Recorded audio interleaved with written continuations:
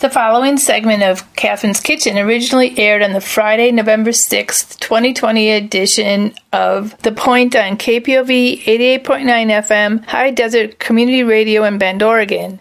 In this segment, Kathryn's sister Sally Wood shares her recipes for peanut butter granola and Deb Perelman's Big Cluster Maple Granola. The Point is a half-hour, locally produced news, feature, and digest show focusing on people and activities in Central Oregon. Kathryn's Kitchen airs on the first Friday of each month, offering conversations and recipes from Central Oregonians and others like my sister with a keen interest in food. Enjoy! Welcome to Kathryn's Kitchen, where something is always cooking. I'm in the kitchen today with my special pandemic 2020 guest, my sister Sally Wood. Regular listeners will remember that Sally has been my guest for the last few months, and I'm glad to say she will continue to be my guest as we make our way through the pandemic.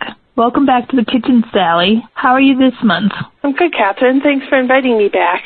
I'm enjoying fall weather here in Wisconsin. This weather is great weather for making granola. You want to introduce us to the recipes you're going to share and tell us a bit about your own history with granola? Sure. I was going to share two recipes today because they're pretty short and sweet. One is for peanut butter granola that I got from Real Simple magazine back in September of 2014. And the other one is from Smitten Kitchen, Deb Perelman's site. She has a site on the internet, and she has a couple of good cookbooks that have come out too, and I really like her stuff. She's a great cook and shares wonderful recipes, and it's for what she calls Big Cluster Maple Granola. Gosh, I think my relationship with granola goes back to the 70s probably when they first started packaging it, and it was hippie food and available. Right. I went to University of Wisconsin Parkside, and they had their own little natural food store, and they had granola there. Yeah, they had some good little cookies made with granola and peanut butter and good stuff, and I pretty much have it around ever since. Not constantly, but pretty much. I like mixing it with yogurt and fruit. Just saw a recipe recently, too, that used granola. They made like an ice cream sandwich out of it. They put granola in, I think, like a 9x9 pan and put in a layer of ice cream and then covered with granola and pressed it in a bit and froze it and made like ice cream sandwiches as well. It's very versatile. Delicious.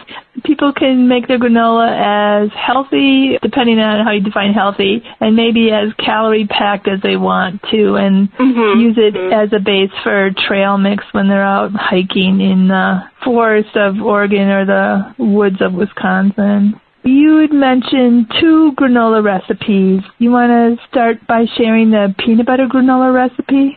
Sure. I'm just going to read it the way I got it from the internet, so it doesn't list the ingredients first. It just goes through combining the ingredients and then cooking it.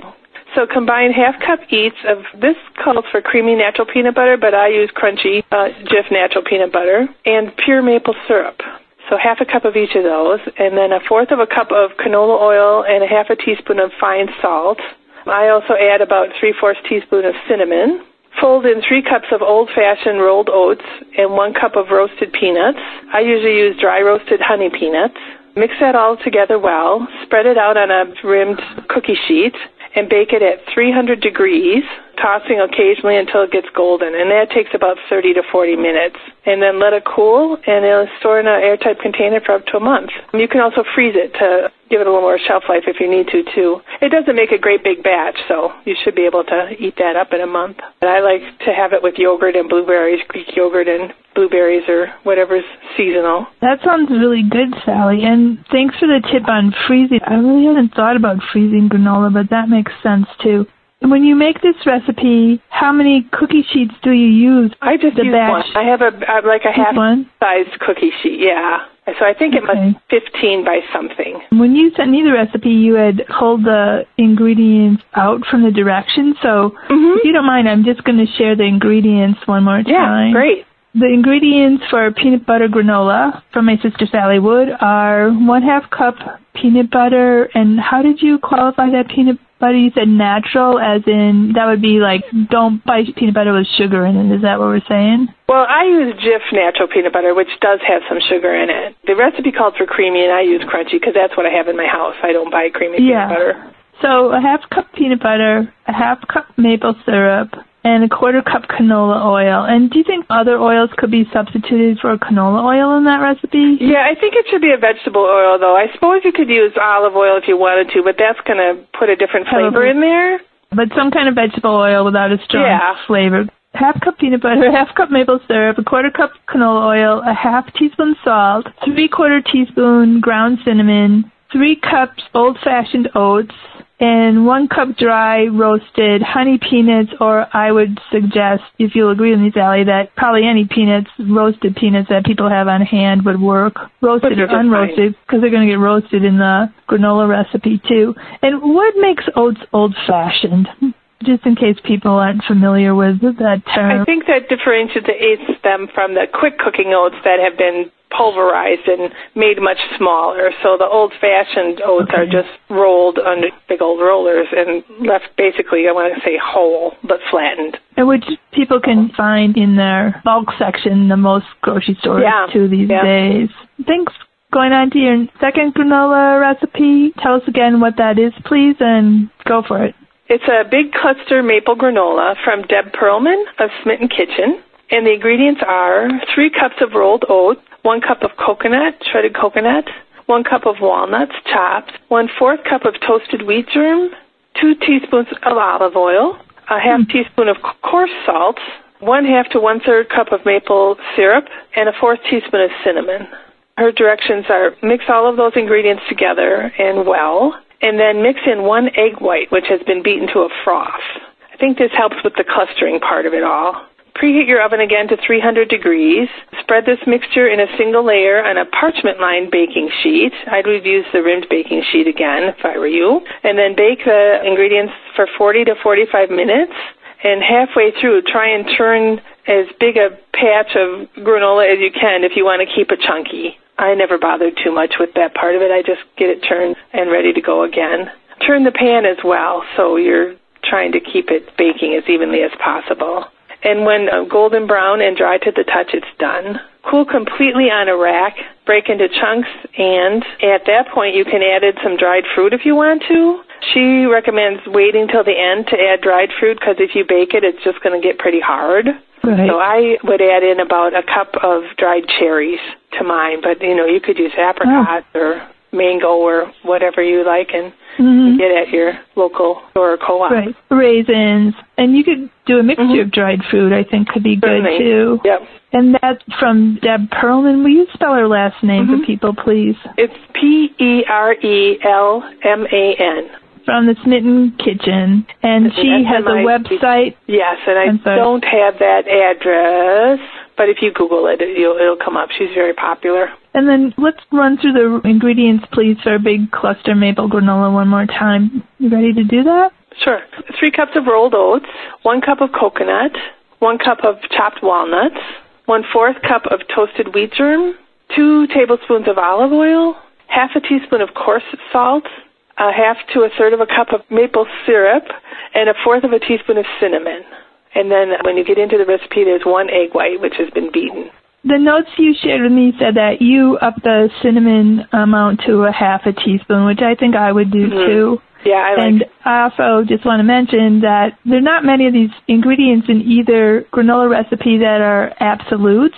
For example, I don't eat gluten anymore, so I would take the wheat germ out, and I don't think that would hurt the recipe at all. People could mix and match these recipes too and just figure out what their favorite granola ingredients are.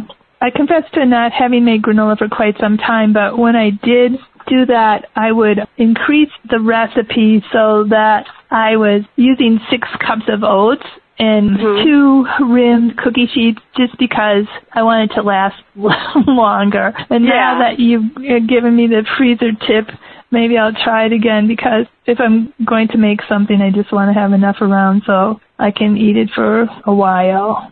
Oh, these are good recipes, Sally, and I think they're good autumn and pandemic recipes because they're recipes that parents could easily make with their children. I would think they would lend themselves well to beginner bakers and people getting used to using measuring cups and mixing bowls and the oven and all of that. Also makes me think of being autumn and all that pumpkin seeds would be good in a granola, or sesame seeds, or sunflower seeds, those sorts of things too. It doesn't have to be nuts always. And you can switch out the nuts. Sally's recipes, the first one used peanuts and the second walnuts, and I've made granola with pecans or almonds. Oh, and dates. Dates are a good fruit sometime to put in granola, to stir in once it's cooled and you're ready to add some fruit to it. Do you want to add anything else to those recipes, Sal? Any other suggestions, additions? I can't think of anything. My guest today on Kathryn's Kitchen has once again been my sister, Sally Wood. The opinions expressed on Kathryn's Kitchen are mine and my sister's, not necessarily those of anyone else at or associated with KPOV. But woe to those of you who disagree with me, my sister. Kathryn's Kitchen is produced at KPOV High Desert Community Radio in Bend, Oregon. It is available on KPOV's archives for a month after it originally airs and as a podcast at kpov.org indefinitely. Sally's granola recipes will join her other recipes as a PDF on KPOV's Kathryn's Kitchen page. To find them, go to kpov.org, programming, local shows and archives, Kathryn's Kitchen. Our theme music is from the Bellevue Outfits, Nothing's Too Good for My Baby. Sally, you want to take us out? Certainly. Until next time, keep feeding your bellies and your souls. Thanks for listening to this KPOV podcast. KPOV is community radio for the high desert of Central Oregon. For more information and our program schedule, go to kpov.org.